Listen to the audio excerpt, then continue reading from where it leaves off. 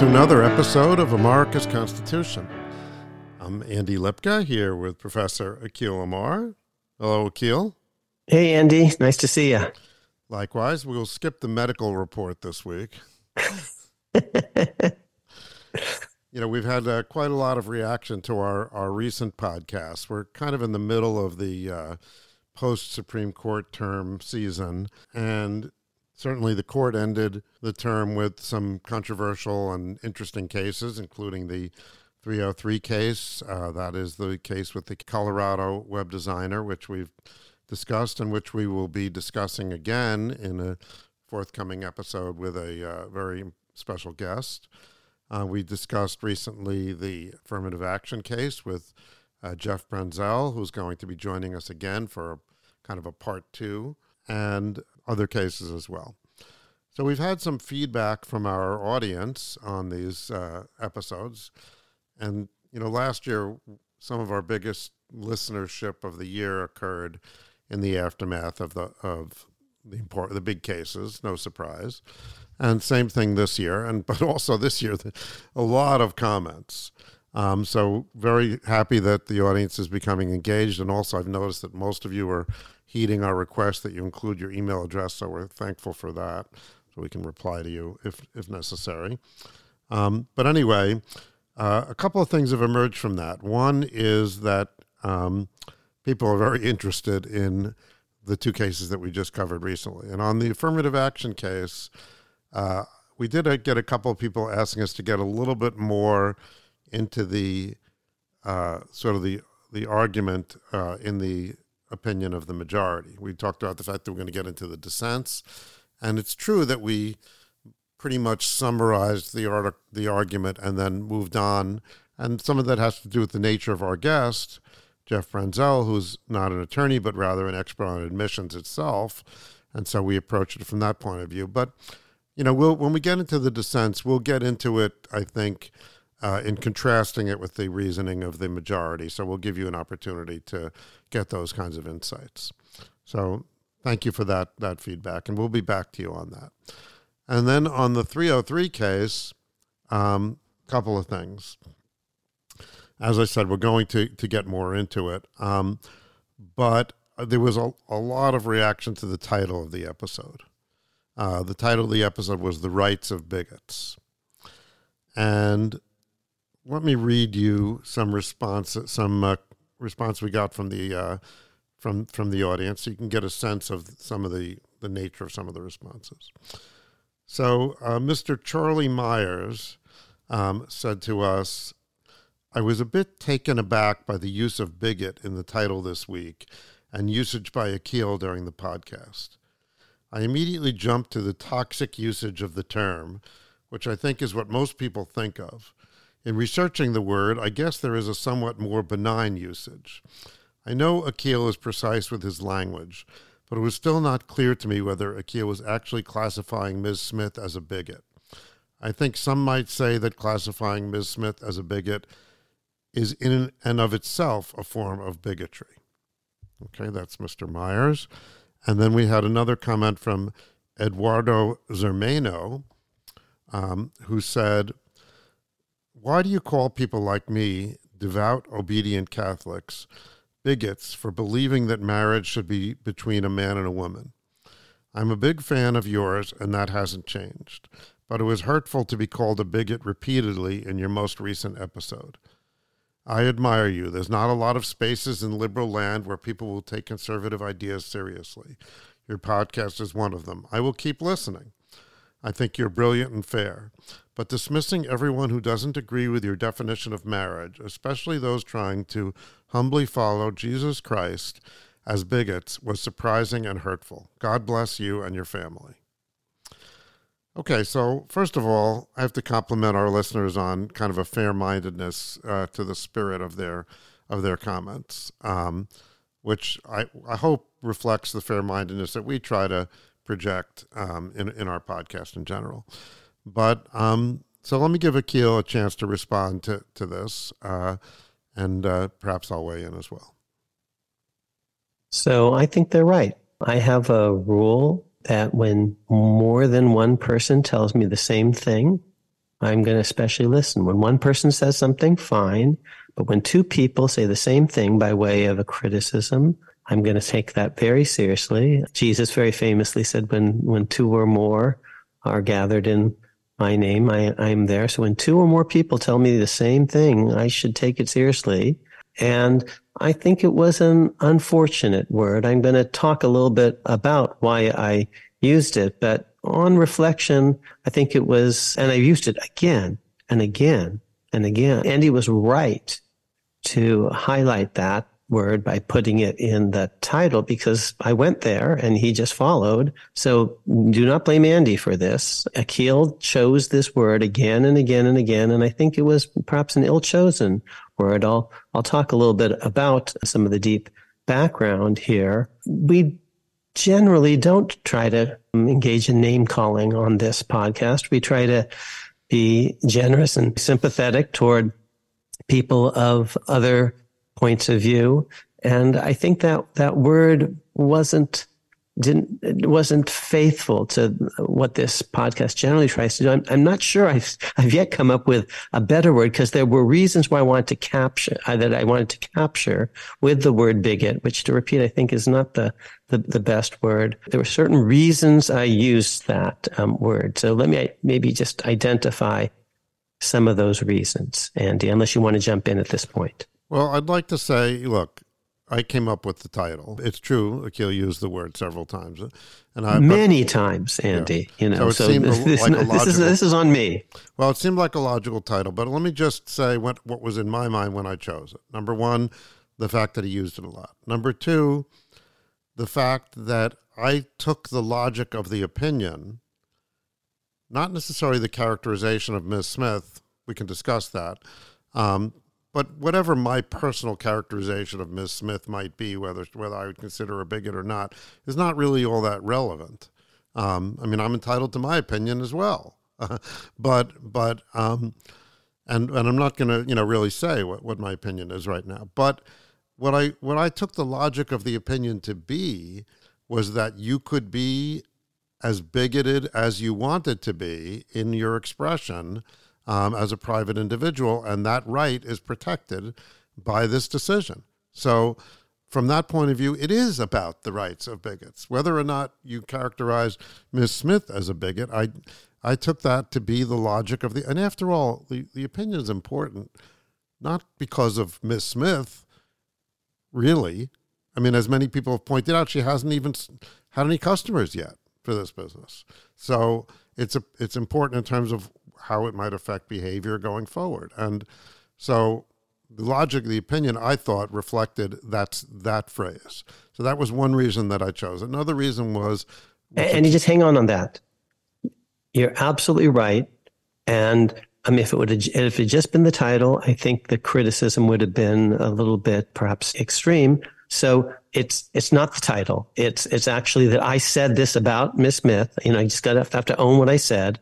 If we rolled the tape, I'm sure, we'd hear me say this, and not just once, again and again and again. And that's, I'm going to say a little bit more about why I did say that, but you're absolutely right. That's the logic of our position. And a second thing, Andy, I know you were going to say some other things, is we got people's eyeballs. Now, that's not a great excuse, you see, to sort of exaggerate and then kind of back away or something. We generally don't. Sensationalism. We don't do that on this podcast, but that's why we come back to you. And a lot of people, this is one of our, a lot of people listen. This is one of our more listened to episodes. That's just not generally our philosophy. But our philosophy is to actually identify logic. And Andy, that is the logic of my position, that people have a right to be bigoted, put aside, the specifics of Miss Smith, but people have an absolute right to discriminate. And indeed, if you're a person of faith, you quite often believe, not always, that people of other faith backgrounds are deeply, deeply wrong. And you have that right. And from a certain point of view, even if you're a religious zealot, and that's, now we're getting close to the definition of bigotry in a dictionary, someone who has a very strong dogmatic view, often religious, you have an absolute right to be that. Mm-hmm.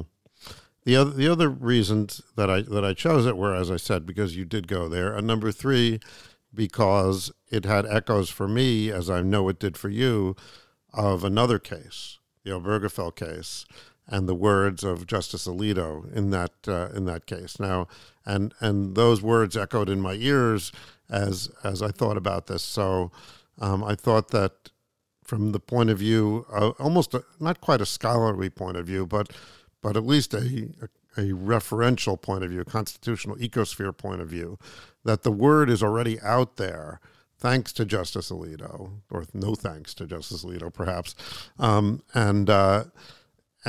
therefore was appropriate. So anyway, this is not to make excuses. This is the truth of what was going through my mind when I chose that, and not sure. I'm not sure. This is not necessarily an apology, but I think I certainly can see the point of view of the people that wrote in.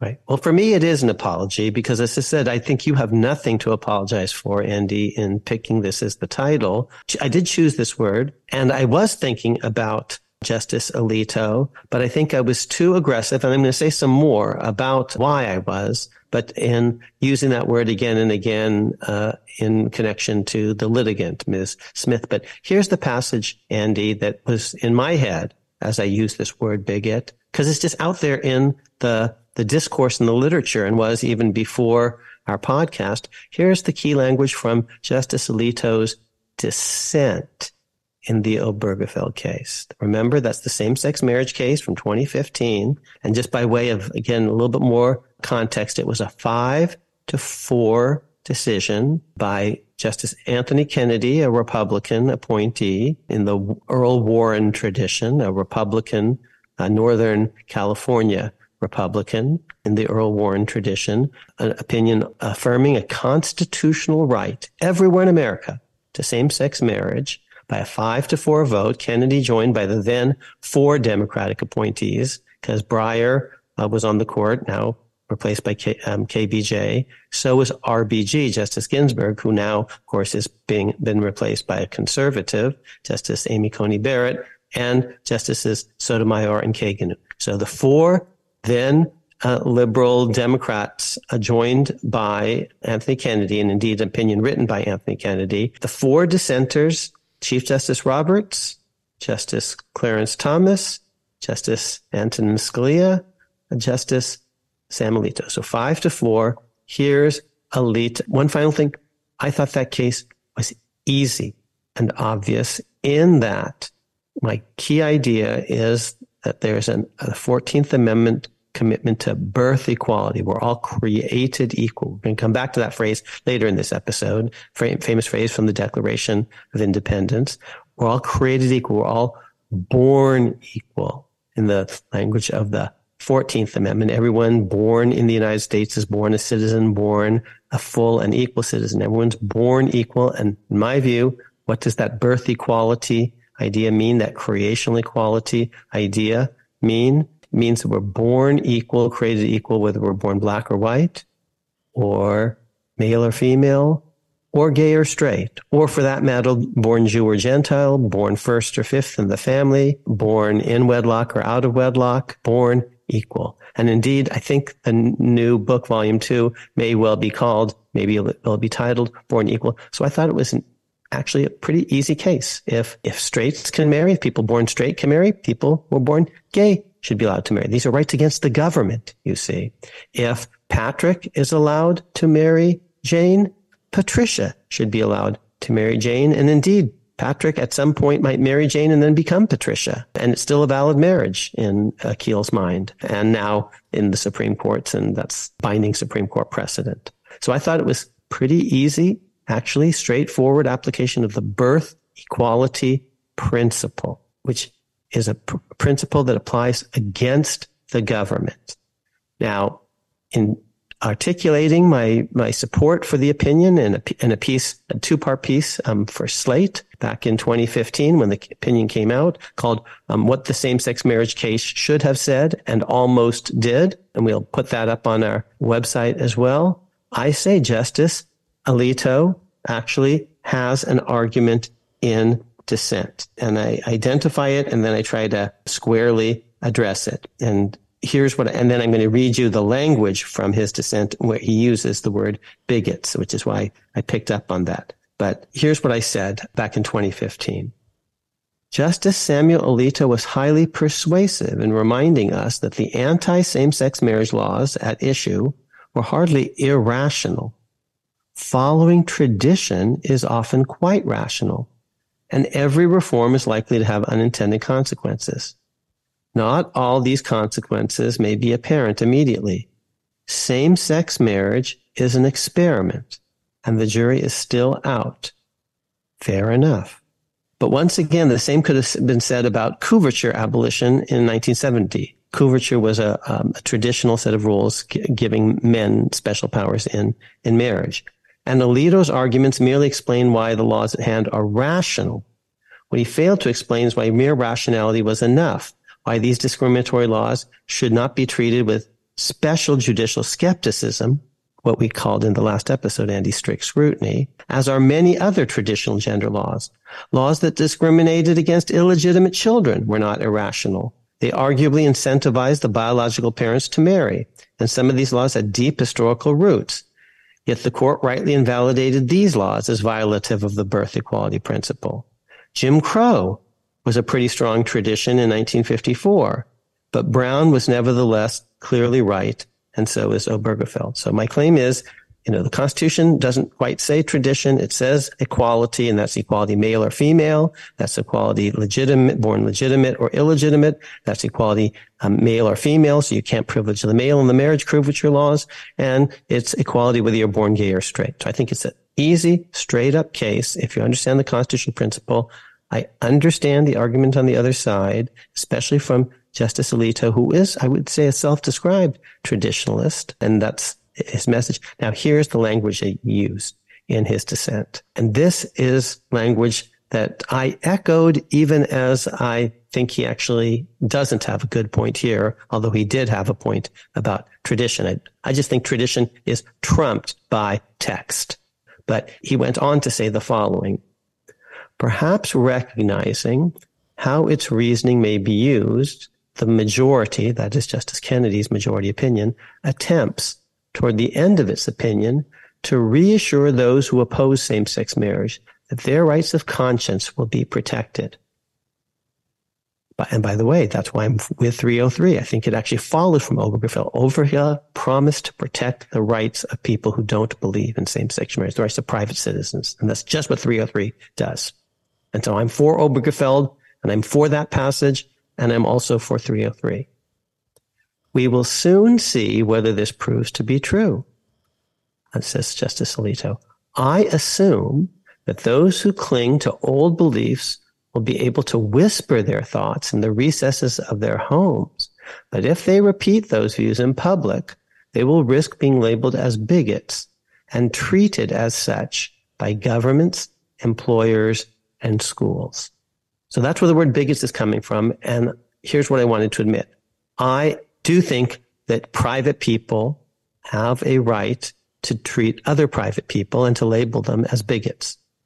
I think Justice Alito is collapsing things in just the way, ironically, that Justice Sotomayor collapsed things in the 303 case. So he's collapsing being labeled as a bigot, and you just have to run that risk. And that's different than being treated as a bigot by governments, okay, because you have rights against government, okay? Schools, well, it depends, in my view, whether the school is a public school or a private school. Employers, he says, well, it depends whether it's a public employer or a private employer. So let me just take a step back. Whether Obergefell is the law or is not the law, I have a right to be bigoted, and someone else has a right to call me a bigot. Okay? And that's true, to repeat, whether there's a right of same-sex marriage against the government or not. So he's saying, gee, once we affirm a right of same-sex marriage, the Akhils of the world are going to be allowed now to call the Smiths of the world bigoted. Well, the Akhils of the world can do that without Obergefell on the books. Either way, I get to do that. And either way, the Smiths of the world are allowed to oppose same-sex marriage in their personal behavior in their speech. They don't have to engage in a same-sex marriage. They don't have to attend a same-sex marriage. They don't have to celebrate a same-sex marriage. They don't have to perform it as a celebrant. I don't think that they have to create a website for it. And that's, by the way, true whether it's a constitutional right against the government or it isn't a constitutional right against the government. So Justice Alito, I think this passage is unfortunate. What is a constitutional right against the government? Excuse me? Whether what is a constitutional right against same-sex marriage. Okay. Justice Alito here is kind of moving very quickly to the culture war issue of how we think about each other in private. And I think that's the same wrong move that Justice Sotomayor made in her dissent. Now, they're very interesting. They're both dear friends of mine, and they both went to Princeton undergrad and Yale Law School. They have certain similarities in about the same era. They're rough contemporaries. And the basic point is not understanding in these passages of Justice Alito's and the corresponding passages of Justice Sotomayor's 303 dissent, the first principles of the state action doctrine. To repeat, you have constitutional rights against the government. It can't prevent people from engaging in a same-sex marriage if it allows opposite-sex marriage. It can't discriminate, okay? But private folks can, and Colorado went too far, Justice Sotomayor, in denying the right of private people to criticize same-sex marriage, either affirmatively or, more modestly by simply declining to participate in activities that promote same-sex marriage. So that word bigot was on my mind because of Justice Alito's passage. It was very aggressive of me. So, and analytically, we did defend the rights of bigots, but that's not a defense for my calling Ms. Smith, whom I've never met, a bigot again and again and again. Don't think I should have done that. But I'm going to now say to my friends who wrote in, and there were many, many other people. Those were just two. I'm actually now going to tell you some hard and unpleasant truths from a political science perspective about where the world is going and why. And even though Akhil doesn't actually think you're a bigot and isn't going to call you that, the world is and will, and increasingly so, and we'll give you the reasons why I actually just believe that as a matter of social science. And then I'll also tell you, since the word bigot is connected with certain religious zealotry, why I actually, as a Christian, read the Gospels and the teachings of Jesus very differently. So since we're going there, let's talk about that. Andy, you don't want to jump in?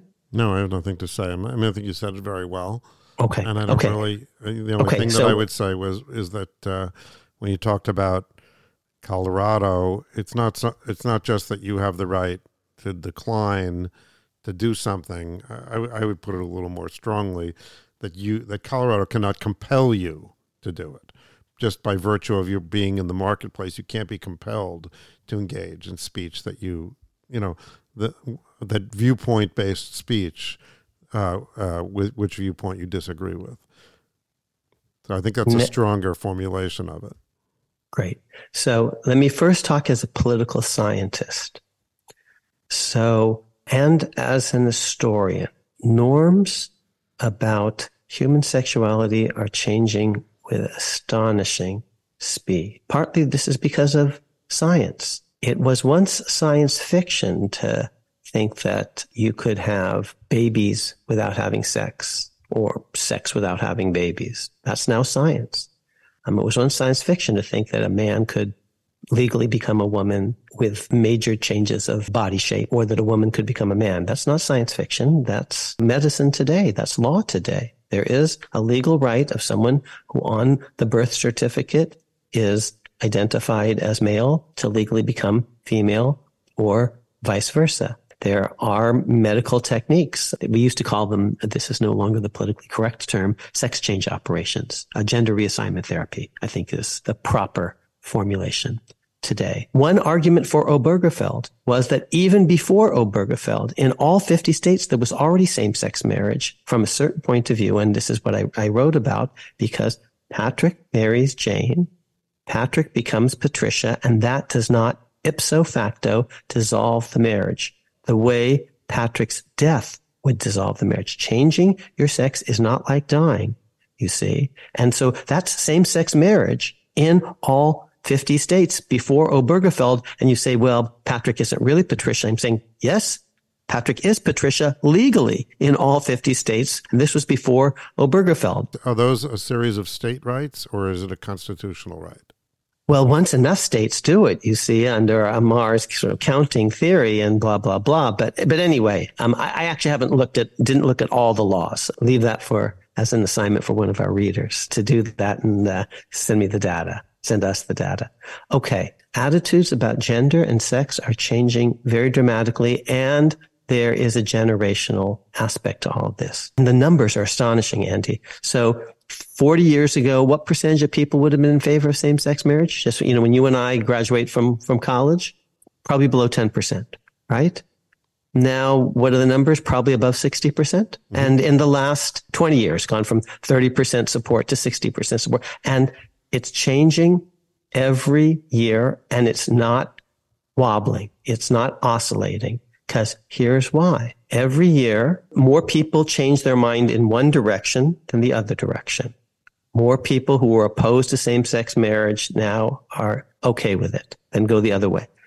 Every year, more people who are opposed, a higher percentage of people who are opposed to same-sex marriage die, and a higher percentage of people who are in favor of same-sex marriage come of age politically. They hit their 18th birthday.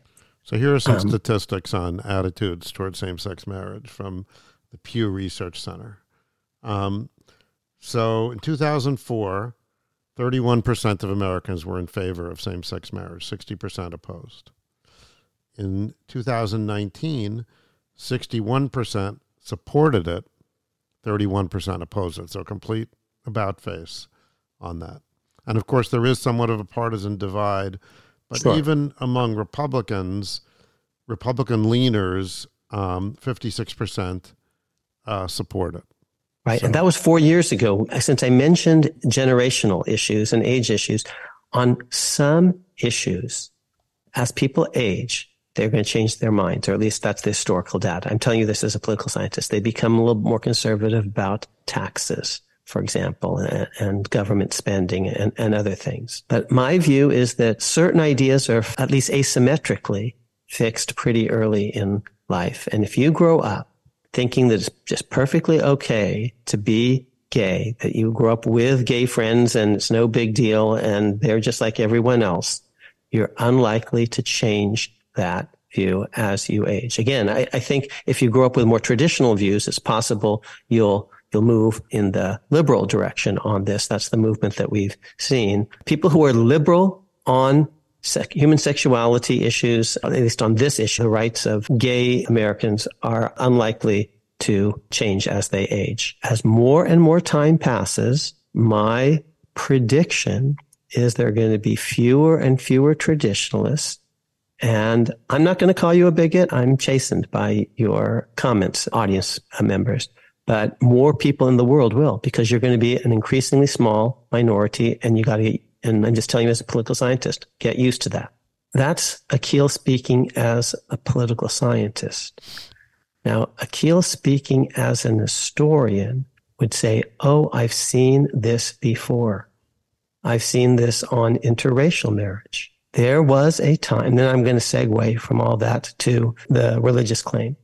There was a time, Andy, that interracial marriage was highly controversial. That's actually even in our lifetime, since we mentioned the great Benno Schmidt, who was recently passed, former president of Yale. We mentioned that he, as Earl Warren's law clerk, authored the Loving versus Virginia decision about a right against the government to engage in interracial marriage. And Loving is the basis for Obergefell in all sorts of ways. And Justice Kennedy sees himself very much in an Earl Warren tradition. He grows up in Sacramento, does Anthony Kennedy, in the shadow, literally, of Earl Warren. He's a page in the California state capitol, is a young Anthony Kennedy. I believe his sister was a very good friend of Earl Warren's daughter, and that Earl Warren spent time in the Kennedy family home. Anthony Kennedy thinks a lot about Earl Warren. Earl Warren was a Republican on a Democrat-controlled court. He was the Democrats' favorite Republican. That's kind of Anthony Kennedy. He gets confirmed in part because Democrats like him, and he's nominated by a Republican president, Ronald Reagan. So Loving versus Virginia was all about a right of interracial marriage, miscegenation. It's 1967. And as late as 1967, Andy, our lifetime, we're kids at the time, interracial marriage is controversial in some circles. It's not today in general. Okay. And there was, again, a generational dynamic. Guess Who's Coming to Dinner is the, great movie. And there was a difference between the young people, Sidney Poitier, and the old people. Was it Jane Fonda? Who was the... Catherine Houghton, who was Catherine Hepburn's niece. And Sidney Poitier? Yes. Okay.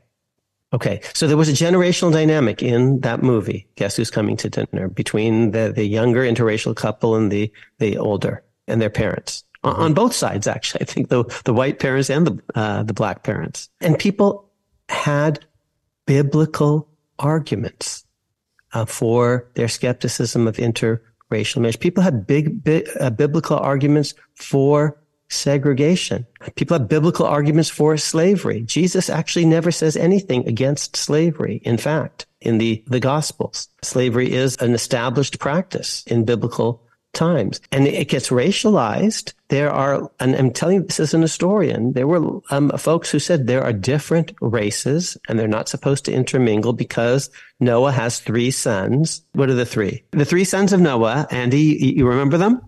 There's Shem, Ham, and Japheth. Okay. And they were understood by many Americans in the middle of the 19th century, the middle of the 1800s, as the fathers, so to speak, of the different races. Okay, because they went to different parts of the world, and God intended for these races to inhabit different continents and not to intermix. And I promise you, this was a religious view, a biblical view of a certain sort. You see, people have attitudes, and often they will read the Bible in a certain way, and you say, well, listen, pal. And Jesus isn't saying anything about same-sex marriage. And I'm saying he's also not saying much about the wrongness of slavery. Here's what I actually, because I'm a Christian too, I read the Gospels differently. I think, he's a very unconventional rabbi. He hangs around with social misfits, with tax collectors and prostitutes. He's a champion of underdogs and outsiders, Samaritans. That's my interpretation of this reformist rabbi. All I'm telling you, friend to friend, is, and as a political scientist, as time goes forward, more people are not only going to be on my side on this issue, they're going to read the Bible that way. This is just a prediction based on my study of history about what the future holds. And like all of my predictions, these are falsifiable. Just telling you, I told you who was going to win Moore versus Harper and pretty much the lineup and on other things, and I'm data-driven. All that said, I shouldn't have used the word bigot because, in fact, it's not what I believe, truthfully. I said it to be provocative, but here's part of why I say it, because I thought, and this is connected, Andy, to why you picked it as your title, it highlights a couple of points that are important analytically. That for me, even if what you say is hurtful and hateful, you have a right to say it, and I will defend that, even as I might criticize it.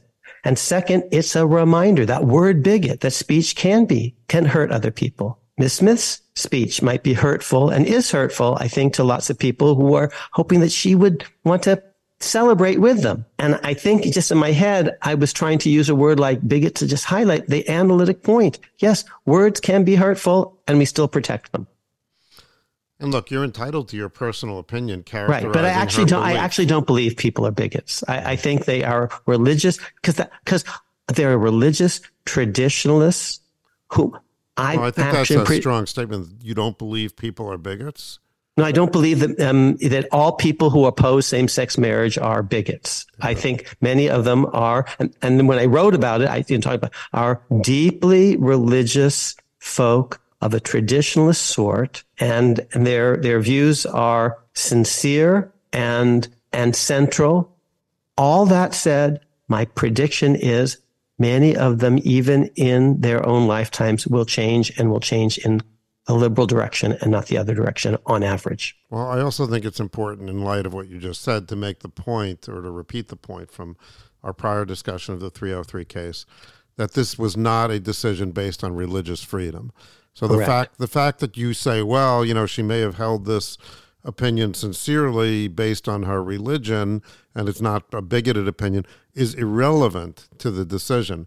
No matter what her reason for holding this opinion is, her right would be the same. As I described Justice Alito way back in 2015, I actually didn't talk about religion. What I said, I described him as a traditionalist. His point is, this same-sex marriage thing is a very new thing.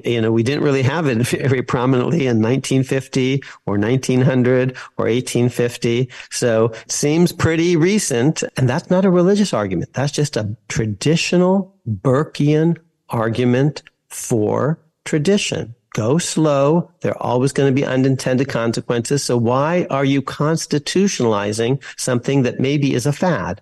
That's not a religious claim. That's a philosophical Burkean claim. And if Miss Smith had those reasons for being skeptical of same-sex marriage, that's not about religion. It's about something else. And my claim is constitutionally, that wasn't in the end a winning argument, because the Constitution's text and its deep principles of birth equality trump tradition. They trump tradition. Segregation was traditional at a certain point, and laws against miscegenation were traditional at a certain point, and laws that privileged males over females in all sorts of situations were traditional at a certain point. The text and the principle of equality trumps tradition in various domains. Yeah, indeed, one might say that you might want to amend the Constitution precisely because you have a tradition working against you. And, maybe it's a Ninth Amendment right or whatever. So if you clarify it in the text, then that's the end of the argument in a sense.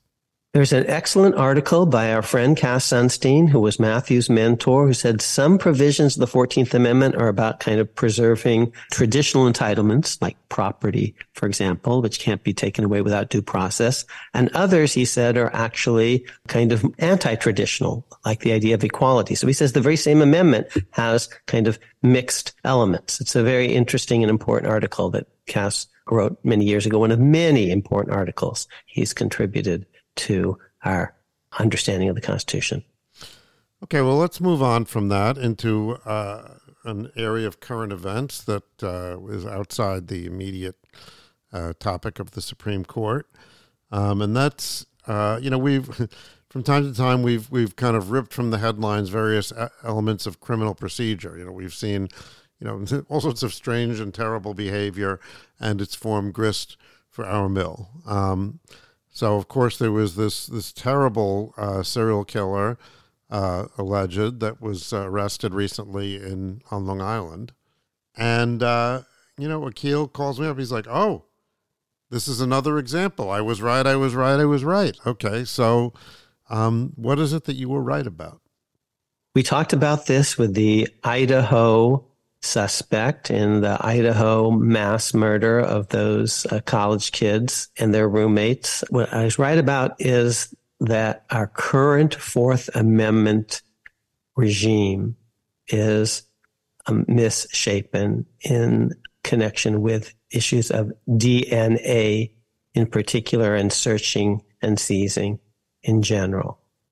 Right now, we under-regulate certain kinds of police activity, saying, oh, that's not a search.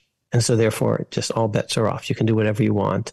And we overregulate certain things by saying, well, it's a search and therefore it requires a warrant and probable cause rather than mere reasonableness. So to be clear, So, this discussion is not about amending the Constitution or changing the text of the Fourth Amendment or other relevant amendments, but rather you feel that maybe court doctrine or the application of the Constitution in certain contexts is misplaced and has led to injustice and inefficiency. exactly so. I think we are both hurting innocent defendants and letting the guilty go free with the exclusionary rule, and putting innocent victims at risk because we're just not doing things the smart way. Let's take the rules of DNA. How was this Idaho suspect identified? Well, there was DNA at the crime scene, but we needed to match it up against something. Right now, you're allowed to basically, if you've got a hunch about someone, without any judicial involvement, you can just follow the person around. Follow them around until they go into a restaurant and sip out of a straw or something and throw the straw in the trash can. And now they've abandoned the straw. So now you can just fish it out. And you've got their saliva on it. You can test for DNA and do all sorts of stuff. And no judge has to approve that at all. So there would be no claim that would be that this would be an unreasonable search either. So there might be two ways that it might be an unreasonable search, one might think. One, because they followed you around without probable cause, maybe, or without a warrant. But that's not a search. That's just following. Right. Yeah. So following is not a search. And number one, and number two, that they then seized material that they said, well, it's not yours. You abandoned it. You it's abandoned not your property. So yeah. So and this seems to me, and not just when you go to Pizza Hut, they can sit outside your house and surveil you. And then when you throw out your family trash, you've abandoned it. Now they can go through your trash and find all sorts of stuff that implicates not just your privacy, but the privacy of members of your household. So in the Idaho case, they found some stuff from the father and did a DNA analysis of it and linked that DNA to the DNA found at the crime scene. It wasn't the same person, but it was, they thought, with a very, very high degree of probability, a blood relative.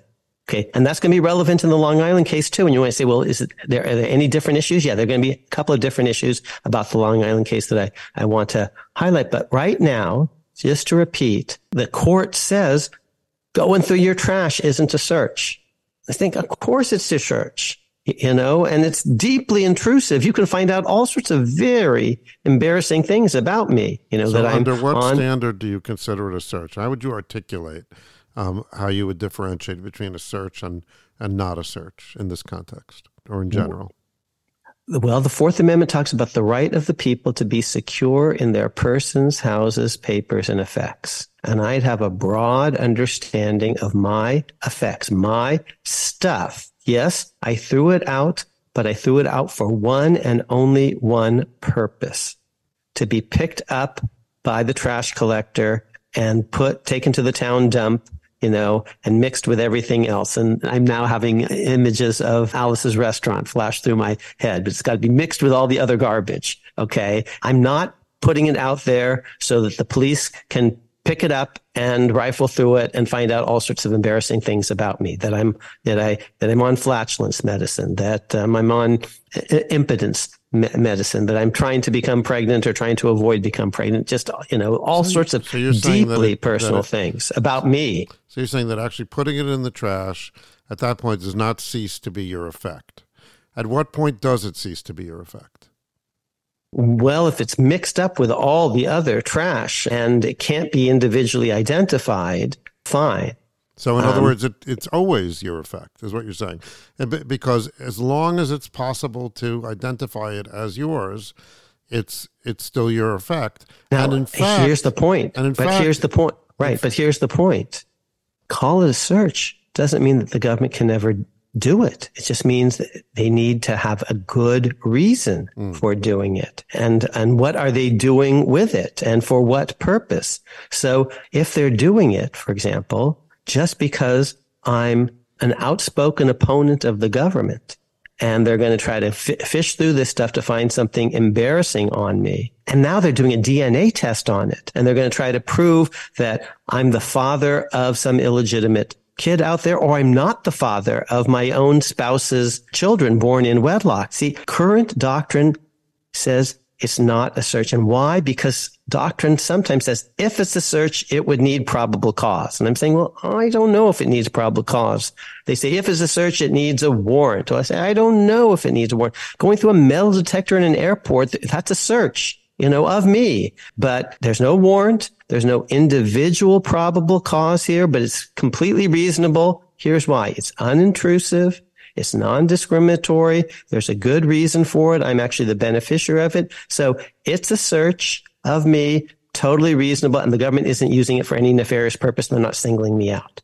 Okay. Do you think that in the Idaho case, when the guy goes to Pennsylvania, whatever, and they search his transfer, I mean, they had some reason to believe that he might have been involved. Yes, I think was a perfectly reasonable search. Okay. But doctrine just doesn't count it as a search at all. And so doctrine would say they could have done this without any real reason or justification. And that seems to me to be underprotective. Okay. Now, why is it underprotective? Because doctrine on the other side is overprotective. Courts sometimes stupidly say, not always, but sometimes, if it's a search, presumptively at least, it requires a warrant and probable cause unless it comes within the umpteen exceptions that the court have generated to the probable cause requirement and the warrant requirement. We read into the words of the Fourth Amendment a probable cause requirement that isn't there.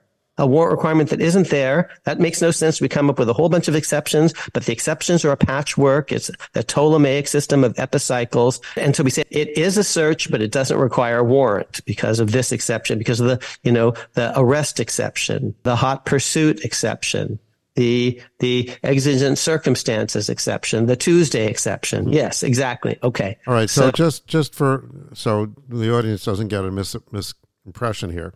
So you're not saying that the search necessarily in the Idaho case was unreasonable and was not constitutional. You're just saying that the wrong questions are being asked, which is to say that no questions are being asked. Exactly. Because it's just garbage. So therefore, you could do whatever you want. So you're saying, well, we should be asking, is it reasonable? The answer is probably yes, it is reasonable. Well, see. And now they don't just have my straw, because that's the first thing that they took from me is the straw. And you can say, well, you gave it up. They're taking my saliva, and you say, well, it's out of your body. It's no longer yours. And now they're testing it for DNA. Oh my gosh.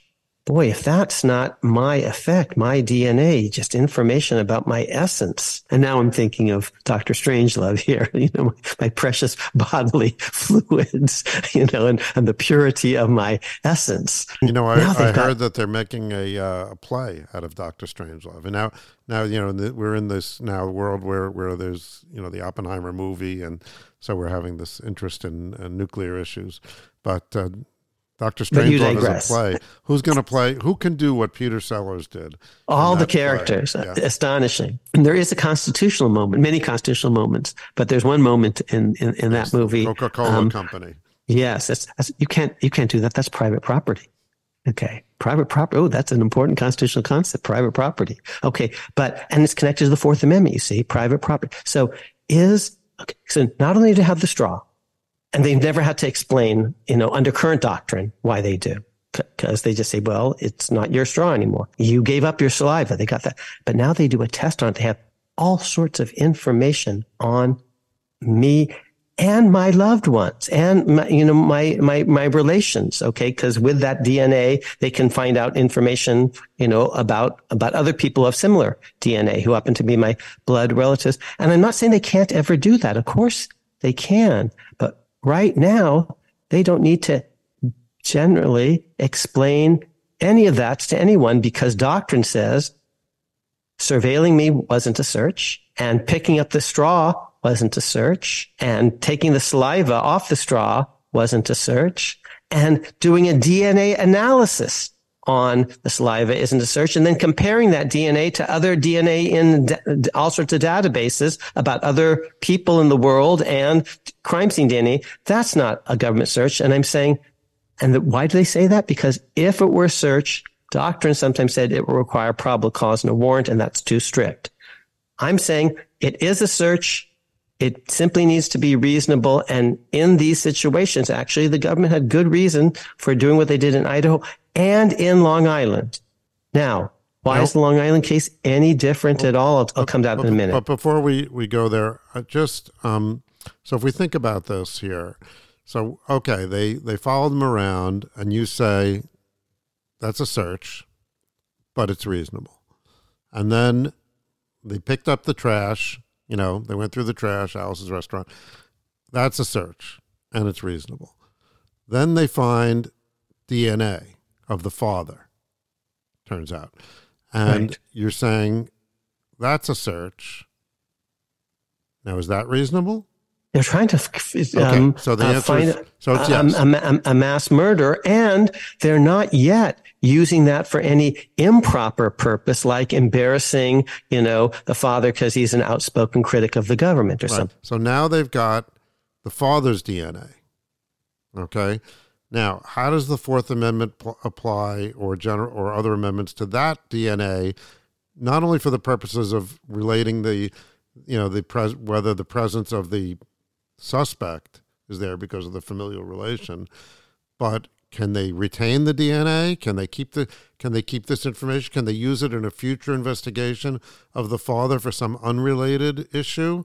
Yes, under current doctrine, evidently so.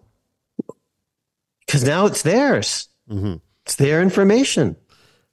And so if they want to examine that DNA in the future, is that a search? Under current doctrine, courts do not say that. Mm-hmm. And what do you say? I say that querying the database, even if it's a database of information that you, the government, have acquired, should be treated as a Fourth Amendment event, a search of sorts that requires justification, requires reasonableness. Why are you doing this? Are you doing it more intrusively? And you have to go back to our conversation with Jeff. Are you using the least restrictive means to accomplish a genuinely important government purpose? I want there to be scrutiny of what the government is doing here. Mm-hmm. Okay, so this takes us in more generally into the subject of DNA. Right. And I've written about this both in the pop press for places like the New York Times and the Journal for Lawyers, ABA Journal, and in more academic places like the Harvard Law Review. On the Long Island serial killer, here's actually a difference. So first of all, because these are a series of murders that took place over time, if they had solved the first one immediately, there'd be people alive today. Why didn't they solve the first one immediately? Because even though they found some hairs at the crime scene, they couldn't match them up because they didn't have a more comprehensive DNA database.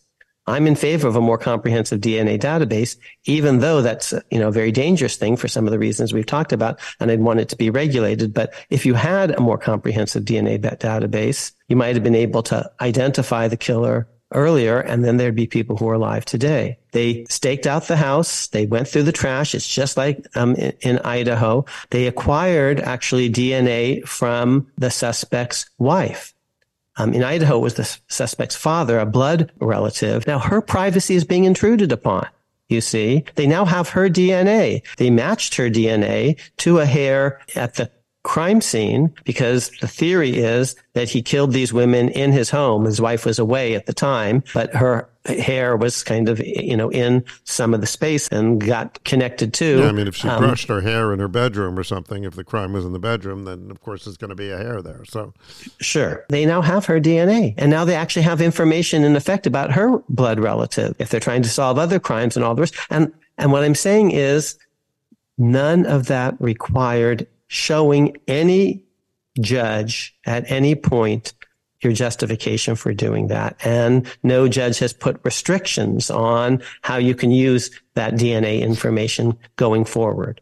Now, if you were going to show a judge information in order to have him pass on the reasonableness of your search. I guess that's what you're doing, right? So are you asking at that point for a warrant, or are you just asking for him to just... No, a warrant requires probable cause, and there's no probable cause when I'm going through a metal detector in an airport. There's no even individualized suspicion. Now, let me identify the reason that the serial killing nature of it over time is important, because I have three ideas about the Fourth Amendment. It doesn't require a warrant.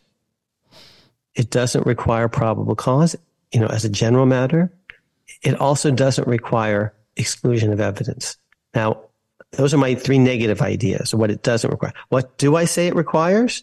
I say it requires reasonableness, and we should have a broad definition of what counts as a search, precisely because if it is a search, you don't necessarily need a warrant or probable cause. You just need to be reasonable. So reasonableness, a broad definition of search and seizure, and tort remedies to protect innocent people rather than guilty people. That's my affirmative reconceptualization. And you're right, Andy. I'm not calling for an amendment to the Constitution. I'm calling for us to just understand what the Fourth Amendment actually says.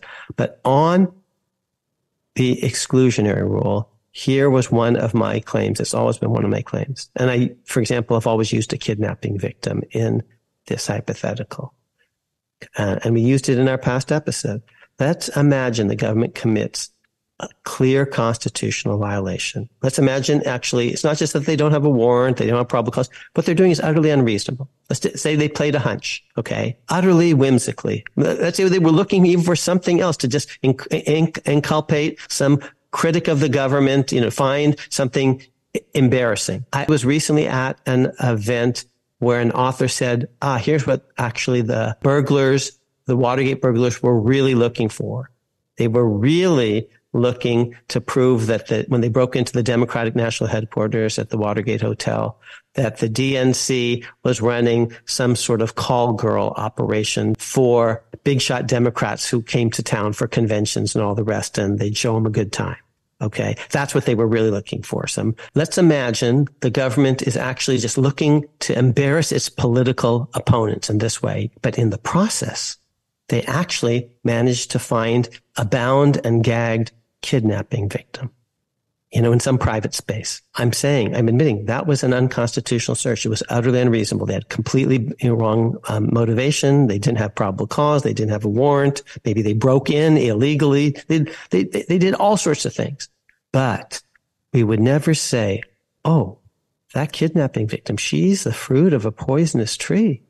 And the government would never have found her alive, but for this unconstitutional search. So obviously we've got to give her back to the kidnapper and turn around and close our eyes, count to 20 or 20,000, and then try to find her again. Once you see that for the kidnapping victim, okay, we understand that we don't give her back, but we're never going to let her testify against her kidnappers, because that's fruit of the poisonous tree. If we hadn't done this unconstitutional search, we never would have found her alive. She never would have been able to testify against the moral monsters who did that to her. No, that would be absurd. Once you see it for that, I say, well, suppose we find stolen goods. It's completely, illegal search by hypothesis. I'm stipulating to that, Andy, as if this were 303.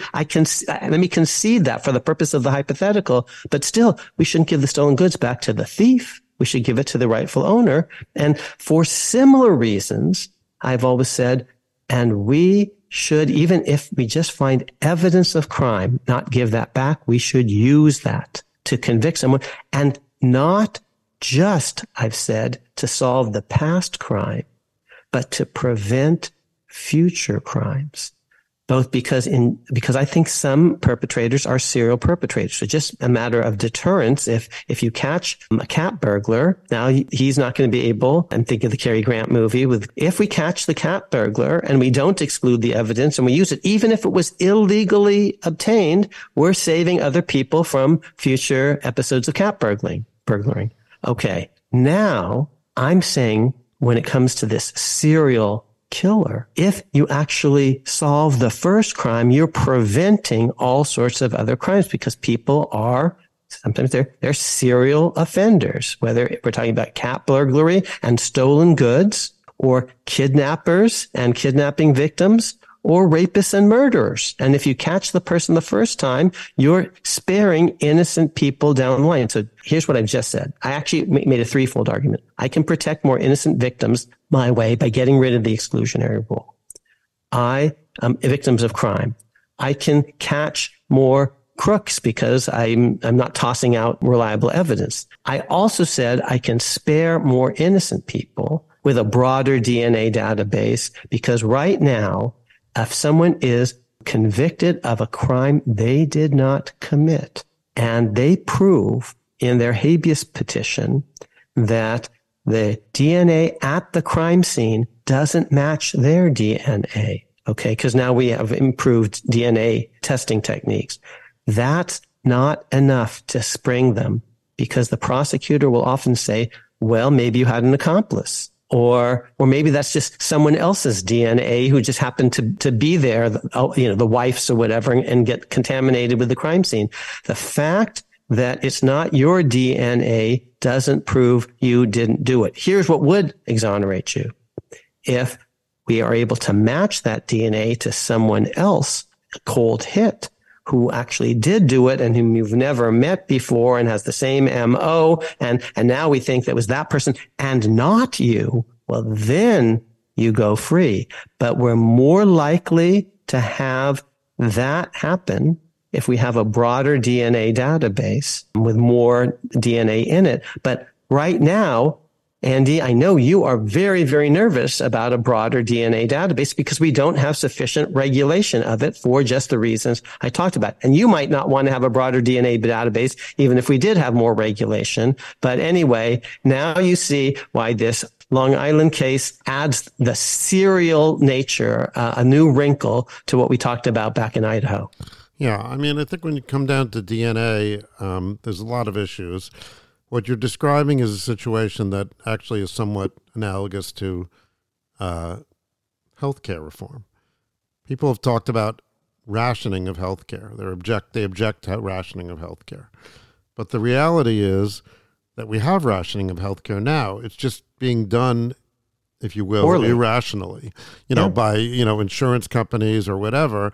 There's no one's actually thinking about it, and saying, okay, given that we're rationing, some aspects of healthcare, here's how we should do that part of healthcare, which we currently are rationing. We should ration this way. We shouldn't let the insurance companies do. And here we are collecting DNA. There's no denial of that. There is a database somewhere, or some collection of databases of DNA. It's not that we might object to collecting DNA or whatever, worry about it. We might not advocate for more DNA collection, but certainly it's reasonable to advocate for reasonable regulation of that DNA which we have already collected.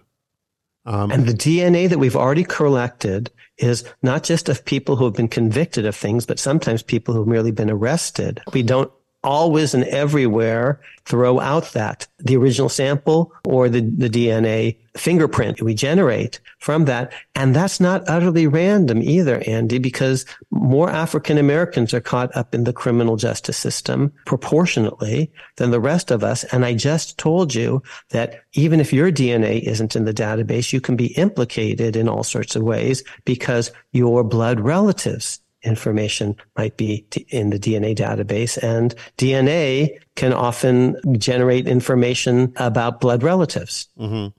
Yeah, I mean, obviously we were talking about interracial marriage before, but I think, that's still, the minority of marriages, certainly. So right. Probably... Right, so if more blacks are in the database, you're saying, Andy, and blacks are related, for all sorts of reasons disproportionately to other blacks, then more blacks today are at risk because of this unregulated system than non-blacks, at least proportionally. And yes. Yeah, I mean, probably if you did a mathematical analysis of it, there's probably some critical number. Like if you get X percent of a population, if you get their DNA, then you have information on everyone in that population. And it's possible that, you're not going to have every gene, but you may have enough to pass some important threshold.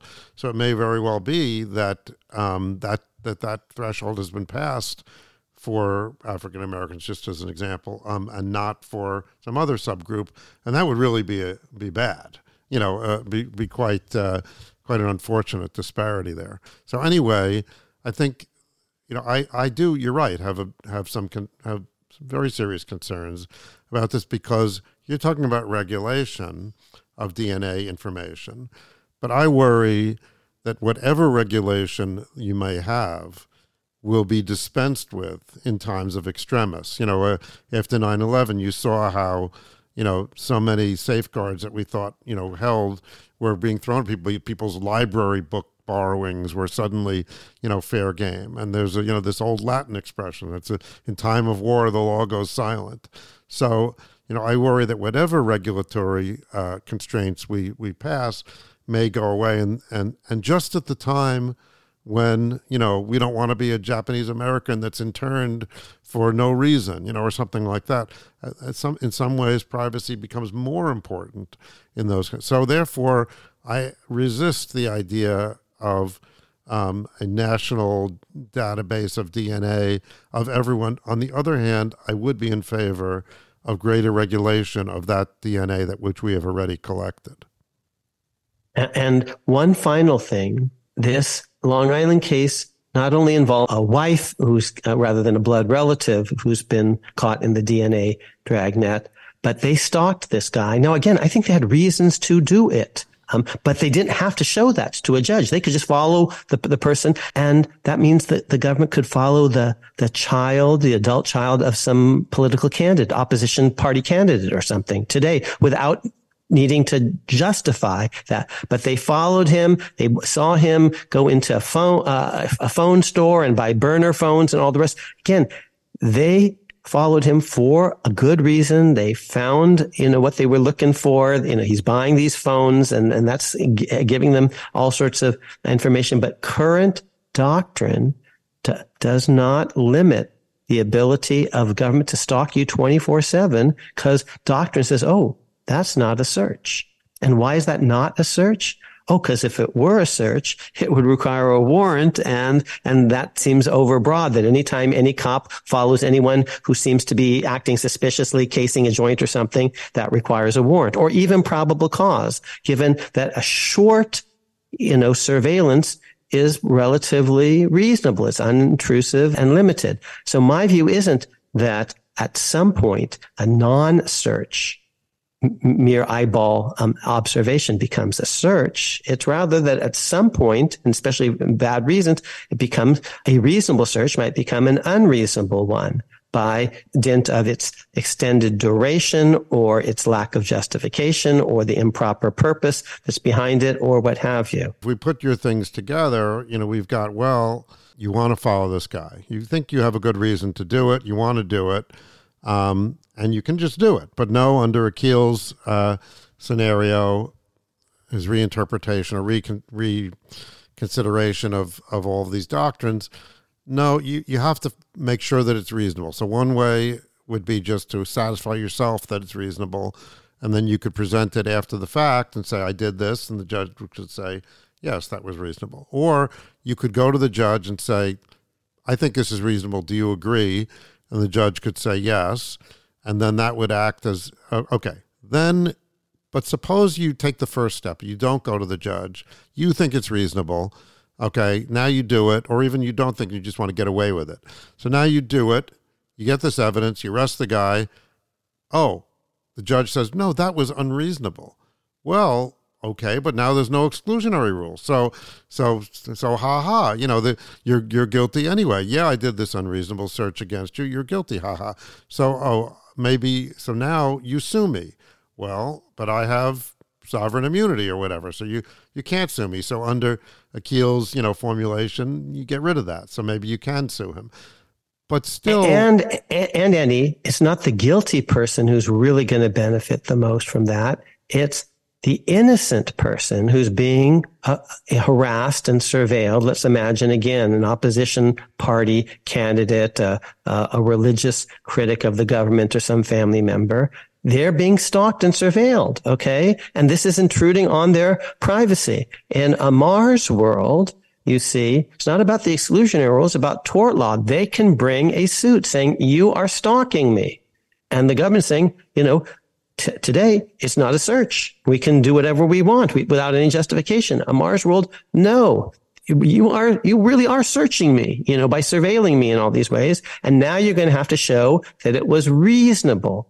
Why were you doing it? And why this long? And for what purpose? And who's going to decide that? In part, a jury is going to decide that because the innocent person is going to sue for damages and punitive damages. You've also said in the past, we've discussed this, I say, well, no one's going to want to be a policeman if they're going to be sued every time they do a search or whatever. And they would be probably, there'd be a million suits, and who wants to, they're not, it's bad enough for doctors. They don't want to deal with that. And so you say, well, they're not really going to be necessarily personally liable. They'll be indemnified. Correct. But it's going to be the police department. And ultimately, the taxpayers, and here's again why I like my system, because the taxpayers, no system is perfect. I'm just saying mine's better than the existing regime. Remember the existing regime, the 3 affirmative pillars, warrant requirement, probable cause requirement, exclusionary rule, and then a gazillion exceptions to all of those things. Amar's world, reasonableness, a broad definition of search and seizure, and tort liability. But tort liability is going to mean the following thing. It's not going to be perfect, but it's not going to be the cop. It's going to be the department. And ultimately, it's not the department. It's going to be the people, the taxpayers. But they're going to be able to see 2 things every year, much more transparently. 1, what's the liability bill for this police department compared to last year and the year before? Is it getting better or worse? 2, what's the liability bill for our police department compared to other police departments? LA compared to Chicago compared to New York City, just like crime, murder rates and things like that. And that's not perfect, but it still is taking all the different kinds of government intrusions, because they're different sizes and shapes and searches and seizures. It's monetizing them, and that's crude, putting a dollar limit on all this. But you add it all together, and at least you have a number that can tell me, as Joe, taxpayer, is my city getting better or worse, and how does it compare to other cities, which is useful when it comes time to pick the next mayor or city council, or if to the extent that these are voted on, the next police chief. I mean, I think it depends. To some extent, this involves a ranking of priorities, because if the most important thing to you as an American citizen is to feel that you are insulated from unreasonable surveillance, okay? Now, of course, this following you around stuff, is bad, but you could fix that without having to implement all of these other. You could just say, no, you can't. That's another example of a unreasonable search that you would need a warrant for, or something like that, even under the current, setup. But I think many people have a sense that the exclusionary rule creates an atmosphere and a set of incentives where the police are strongly incentivized to not perform illegal searches, and you would have to weigh that against the set of incentives that's set up by your alternative system, where the policeman is not personally responsible, the conviction is not going to go away, but the police department might be on the hook, and maybe they'll hold that against the policeman because he cost them money. But right. So if the most important thing to you as a citizen is to be free of such searches, then I wonder if your set of incentives, and you say, well, you just make it more money. Exactly. But I'm not sure. I don't necessarily buy that. I mean, okay, well, that's because you studied one thing and I studied a different thing, and I am economistically trained, and my tax teacher would use really simple hypotheticals using simple numbers, 3, 4, 5. And he would always say, and if this isn't interesting to you, keep adding zeros till it becomes interesting. Mm-hmm. So if you're getting not enough deterrence, I can always give you more, Andy. And I promise you, there's at a certain price, you will get people's attention. Okay. And then you say, oh, well, there's too much deterrence. But right now, we have all the same problems of over deterrence and under deterrence, but actually we can't easily adjust the dials and the levers, okay? Because right now we have all these exceptions, and it's not easy to say, well, we're getting too much deterrence now of police. They're just afraid to do anything. So from now on, Tuesdays are free. Or we're getting too little deterrence right now. So here's what we're going to do. Not only does this guy go free, but we're going to spin the lottery wheel, and some random other convict in Leavenworth is going to walk free. So right now we actually have all the same conceptual problems, I assure you, of over and under deterrence, but we're just not actually thinking about it in a smart, systematic way. Well, I think that makes sense that it's nice to have a system where you can adjust the numbers, but I wonder if it may be that there is no number that would be correct, because either you'd be overdoing it or underdoing, and you can't always titrate everything to money. I knew, this is what everyone says. Here's why that can't be right. Because your hypothetical initially involved a guilty guy, and you said, when there are innocent people, Andy, they're intruded upon. For them, the exclusionary rule is diddly. It means nothing at all. I didn't do anything. Mm-hmm. So for them, it's damages or nothing. When they come in and strip search me in front of my children, my name is Webster Bivens, and I haven't done anything. I happen to be black, and they just are doing this. That's why you need a thing called 1983. It's why you need a thing called Bivens for innocent people. It is kind of often damages or nothing. Now, if you know they're going to do it in advance, in Amar's world, you can get an injunction, you can get class actions, all sorts of other things. But we have to have this, right side up rather than upside down system for the innocent people. So just to repeat, convincing argument for improving the position of the innocent, but it doesn't address my question about the atmosphere of governmental intrusion. And even the guilty are entitled to certain rights, and perhaps you're underprotecting them. I don't know. I don't know that I'm all about protecting the guilty, but right. Anyway. So just to sum up, I think there are 3 pillars today. I offer 3 alternative pillars and 3 or 4 beneficiaries. Okay, so today is a warrant requirement, a probable cause requirement, an exclusionary rule requirement, combined with a gazillion exceptions and too narrow a definition of what counts as a search.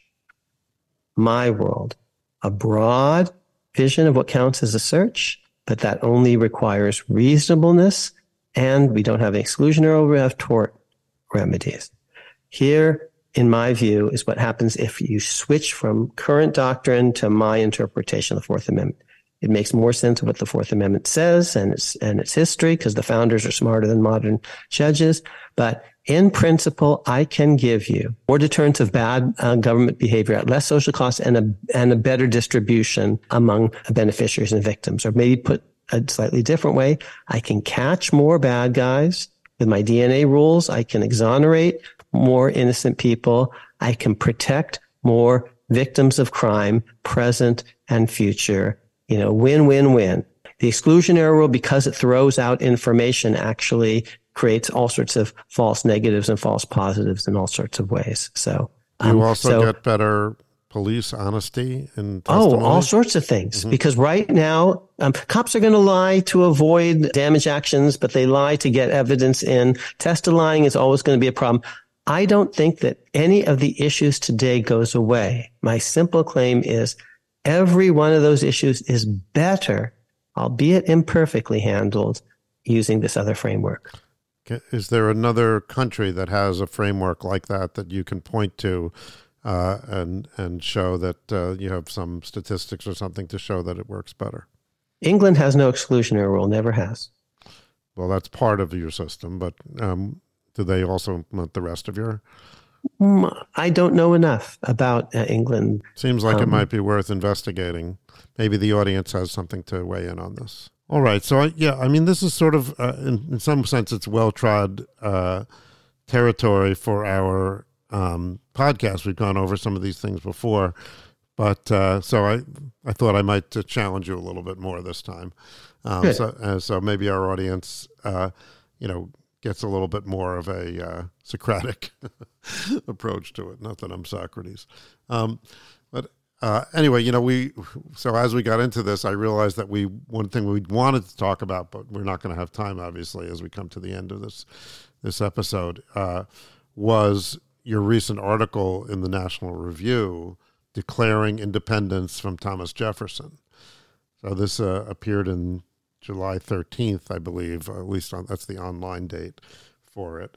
And, quite And I think it's in the print edition now. Yeah, I think so. Very interesting article, which, of course, was prompted in a way, by one of our earlier podcasts when we had Kermit Roosevelt on.